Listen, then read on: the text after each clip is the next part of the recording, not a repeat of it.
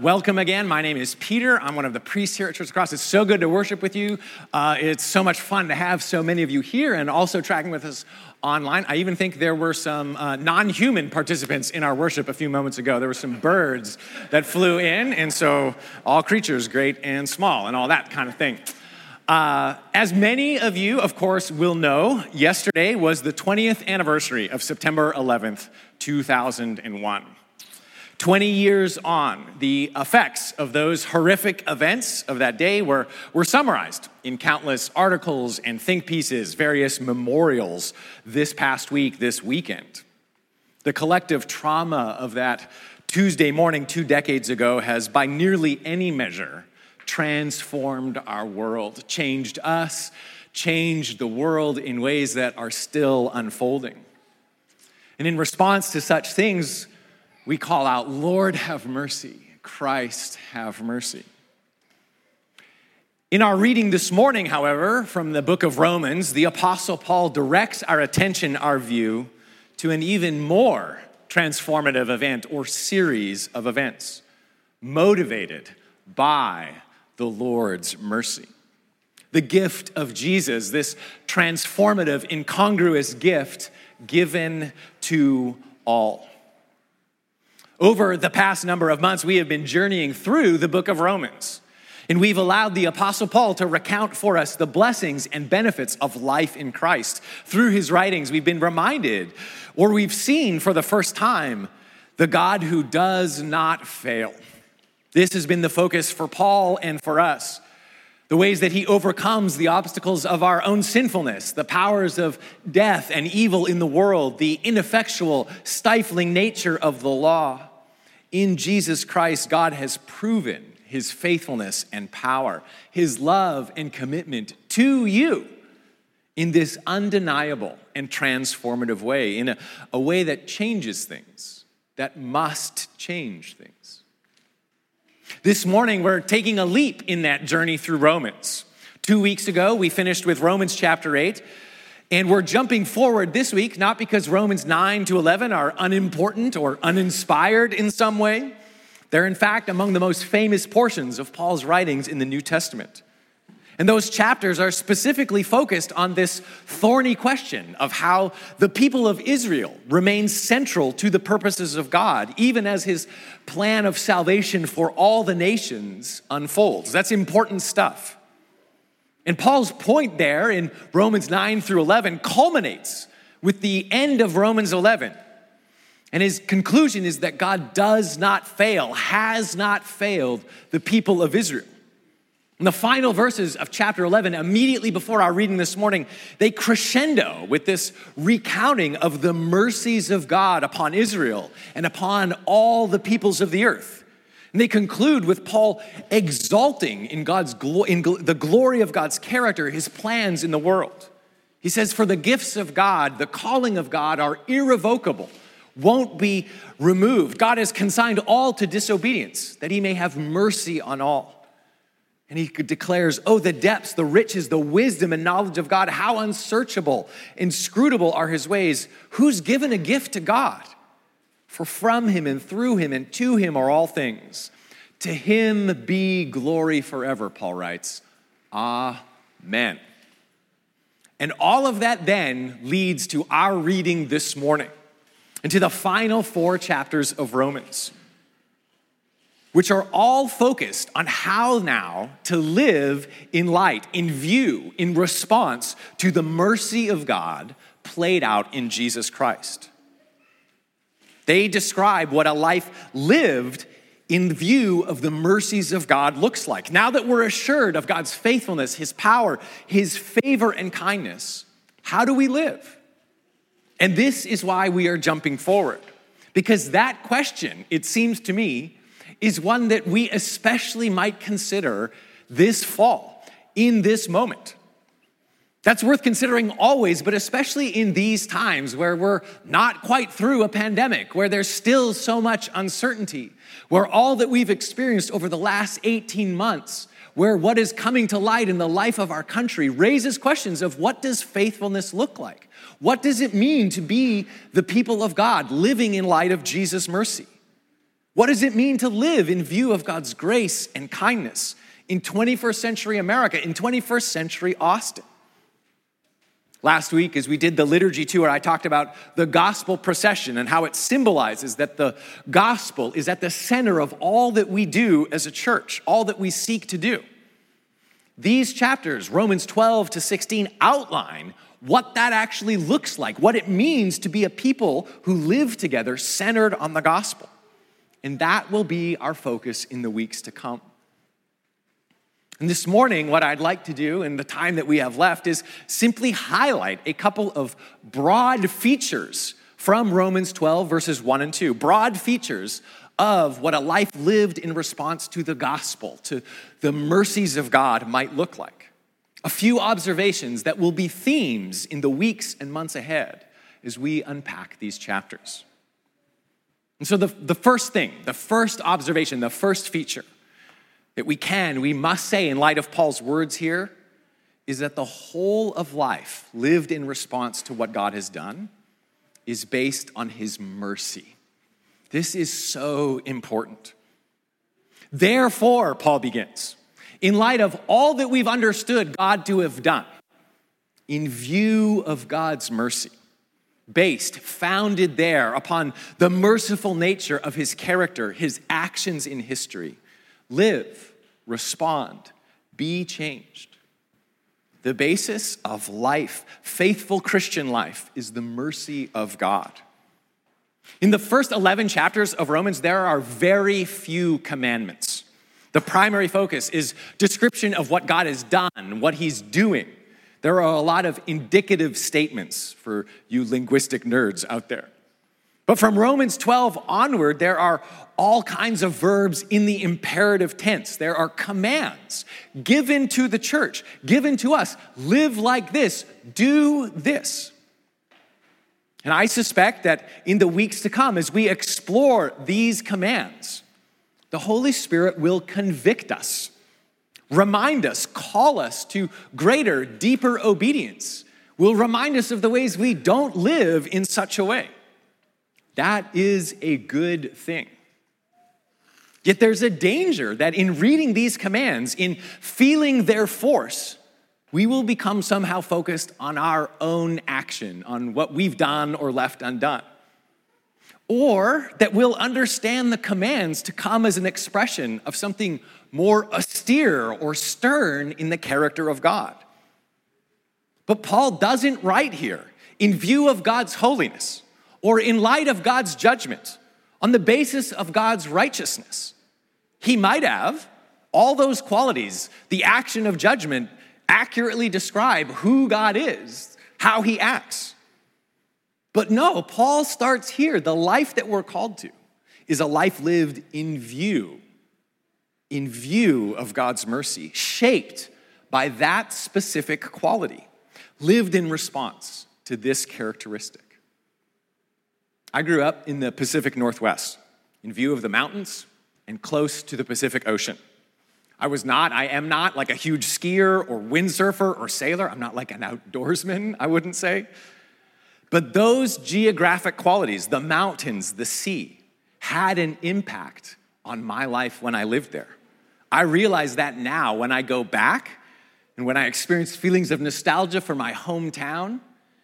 The mountains, the sea, just their presence shaped me, shaped my experience. I lived in view of them.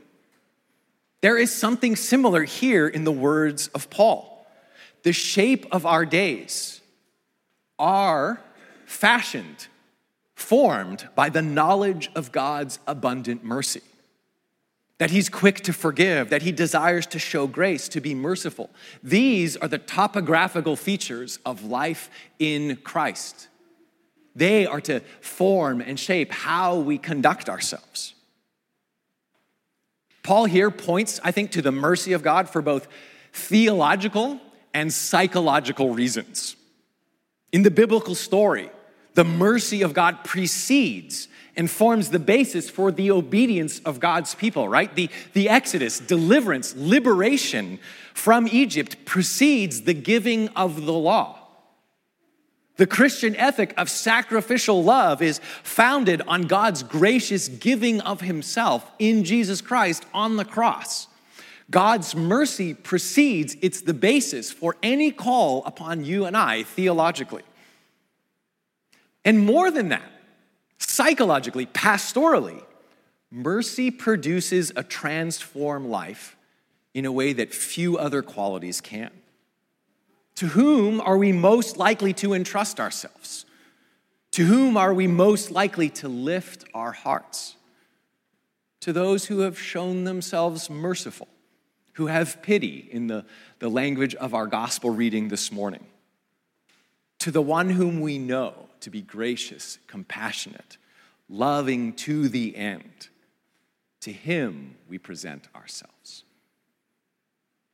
In the weeks to come, as we move through the commandments and calls, it is likely, like I said, at some point, all of us will feel the ways we do fall short, the ways we don't live out our identity as those in Christ. Verse 1 of chapter 12 suggests to me that the first response to that is to ask the Holy Spirit to bring the mercies of God freshly in view. That is the basis of your obedience. That you would see the mercy of God, that you would acknowledge in a deeper, fuller way, that you would experience his kindness, his favor towards you. That produces transformation in a way that few other qualities, perhaps no other can. The basis of changed life in Christ is the mercy of God. A second observation about the life that Paul outlines in this chapter and in the chapters to come is that this kind of life is active and embodied. I'm cheating here a little bit and combining two. But I urge you, Paul writes, offer your bodies, present your bodies to God. This is your spiritual worship. I don't know if this is actually true, but I've heard that the U.S. Marine Corps at one time, or still does, have a certain phrase. They say, God can have your soul, but your body belongs to the Corps. They use something saltier, a term saltier than the body, but I think you get the meaning. That might be an extreme version. Your body belongs to the earth. Your body belongs to the Marine Corps. God can have your soul. That might be an extreme expression of it, but we're all tempted at times, I think, to separate out spiritual commitments from bodily commitments. To emphasize alone, perhaps, a relational, abstract aspect to what it means to be in Christ, to make our response to him a private matter of the heart. But the language that Paul uses in Romans 12 and in the chapters to follow is concrete, is bodily. The terms used here for offering up our bodies in worship refer to the people of Israel's sacrificial worship of Yahweh in the Old Testament, a bodily, bloody thing, right? It was tangible. There were smells, sights, things that you tasted and experienced in the tabernacle or in the temple. And Paul here is extending that language for Israel's worship to the whole of human existence, the whole of your life. He's claiming that the power of God's mercy, the power of the gospel that we've talked about in this series, is such that it affects life in its totality, that no part of your life is left untouched by the truth of God's mercy shown to you in Jesus Christ. There's an application here of what occurred in sacred spaces, right? In the temple, where relationship with God was imminent and immediate for the people of Israel. An application of all of that to what we might call the secular realm, to everyday life. Everything becomes sacred in a way. The whole of life, your entire existence becomes an arena, the arena of worship to God. Nothing is too small. Nothing is too gross or embodied. Nothing is left out. Your life, as it now exists presently, is the context of worship based upon God's mercy. So how you think and believe, yes, the discipling, the shaping of your emotions and how you feel, of course, but also what you do with your body, what you do with your money, with your food, with your trash, with your time. All of it, Paul is saying, is an offering unto the Lord. Swiss theologian Emil Brunner, writing in the middle of the 20th century, reflects on this passage and says, Jesus Christ, in becoming our Savior, becomes also the Lord of our everyday life, so that our Christian position, our Christian faith must demonstrate itself in the particular details of practical life. Your life now, the arena of God's worship. Not as it might be one day, not if only such and such things happened and came to pass, not just in the spirit, not just in your personal, private heart, but in the stuff of your life. Paul's exhortation here is the natural implication of the statement that Jesus is Lord. Anything less than the whole of our bodily existence presented to God is a disaster for our claims about who Jesus is. It undermines them. The belief that we can confess Jesus as Lord with our lips, but deny him by actions in some way, is theologically nonsensical.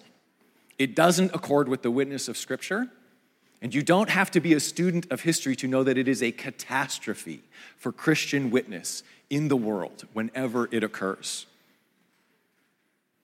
What we will see in the weeks to come is that the life of faith in response to the mercies of God plays out in every sphere of our lives.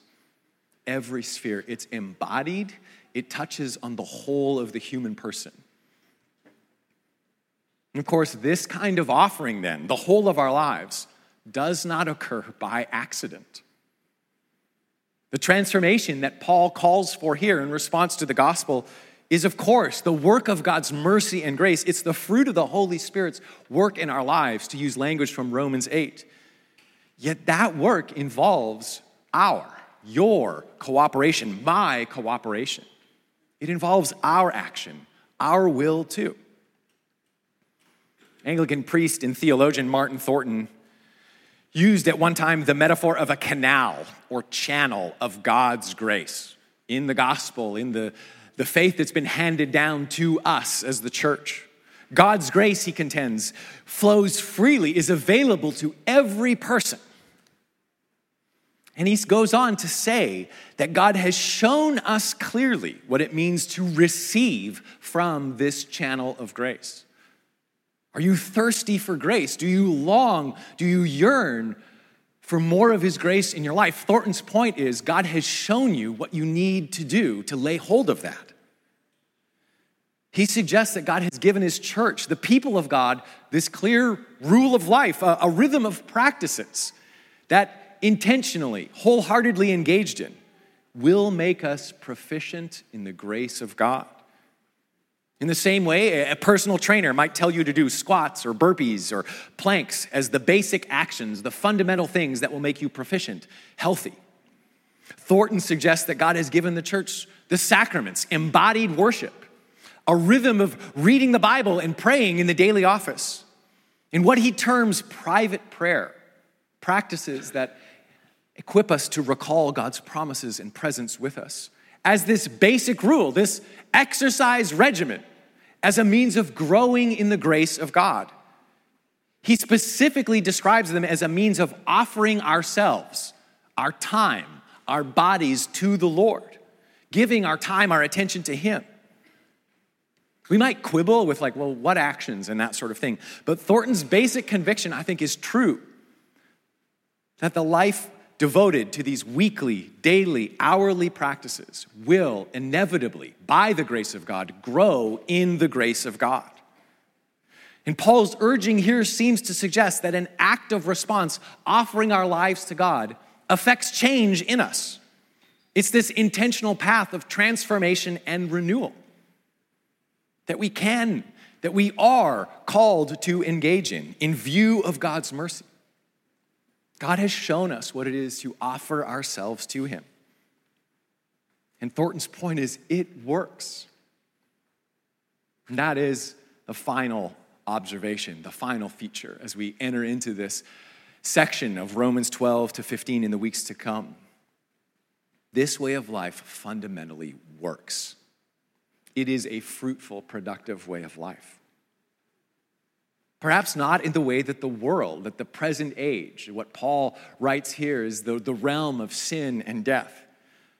Not perhaps in the way that the world recognizes, but in accord with God's purposes and plans, with what is coming, new creation. This kind of life, it's working out, is a result of a life that reflects, resembles the good, the true, the beautiful, in an elemental kind of way. It meshes with God's purposes. The picture here that Paul uses of a mind renewed is a description of practical reason, wisdom, and like moral imagination that accords with God's character. And it's in contrast with a life under sin and a life under the law that Paul has previously described. What Paul is describing here in Romans 12 suggests a certain freedom, lightness, goodness that comes from knowing the character of God intimately, loving him, being acquainted with his ways in the world, such that your life isn't characterized by disordered passions, but neither is it characterized by this like fearful adherence to an external standard. What's described here is a life of knowing and doing the will of God in freedom, lightly, with this life-giving confidence. Over the last couple of weeks, I've been spending a bit of time at the skate park over by House Park at Lamar and 12th. My son is wanting to learn to know how to skateboard, and I know next to nothing about skateboarding, but we're trying. And when he goes, he asks me what he should do, and I don't really know what to tell him. But we're starting with what seem like the most basic things, like standing on the board, balancing, moving in a straight line, basic turns, moving up and down on a slope or a ramp. I don't even know what all the terms are, but he's basically doing drills, repetition and practice. He's getting the hang of it. And from what I see, that's what a lot of people do, trying to perfect a certain trick or a particular move, doing it over and over and over. But in the time that we've spent at the skate park, there are moments, there are times where certain people put it all together. They drop into the bowl or the half pipe and they rip through the park, doing all manner of turns and tricks, seamlessly moving, weaving, improvising to avoid others or however the muse moves them. This, it seems to me, is the kind of life that Paul is describing in verse 2 of our reading. Renewed, transformed, testing, approving the will of God. It suggests this life of seamless union with the purposes and plans of God, with his mercy, his goodness, his grace, his power, and holiness. It's a life in which things, in a way, have come together. Like I said, not by worldly standards of success, but in accordance with the mercy of God, the way of the cross, the abundant life that Jesus promises. It suggests this intimacy and facility with the virtues that Jesus exemplified. Not living virtuously because we ought to and someone's watching, but because this is what it means to live newly, fully in Christ, and we ourselves are being renewed. Paul suggests that that kind of life, where it comes together, is the result of a life presented to God. That kind of life is yours in Christ, together as the people of God. The second person pronouns throughout these verses are all plural. This is the description of what life as the church is to be like. All y'all offering your bodies, all y'all renewed, made new, transformed, offered together as one single living sacrifice, holy and pleasing to God. Life together in the view of God's mercy, life together renewed in the good, pleasing, and perfect will of the Father. This life will be our focus in the short season ahead, the weeks and months ahead, to explore and better understand, but also to lay hold of and grow into, to live. For again, this life is yours in Christ, ours in Christ. Let us accept nothing less than the transformed and renewed existence he has for us. In the name of the Father, the Son, and the Holy Spirit.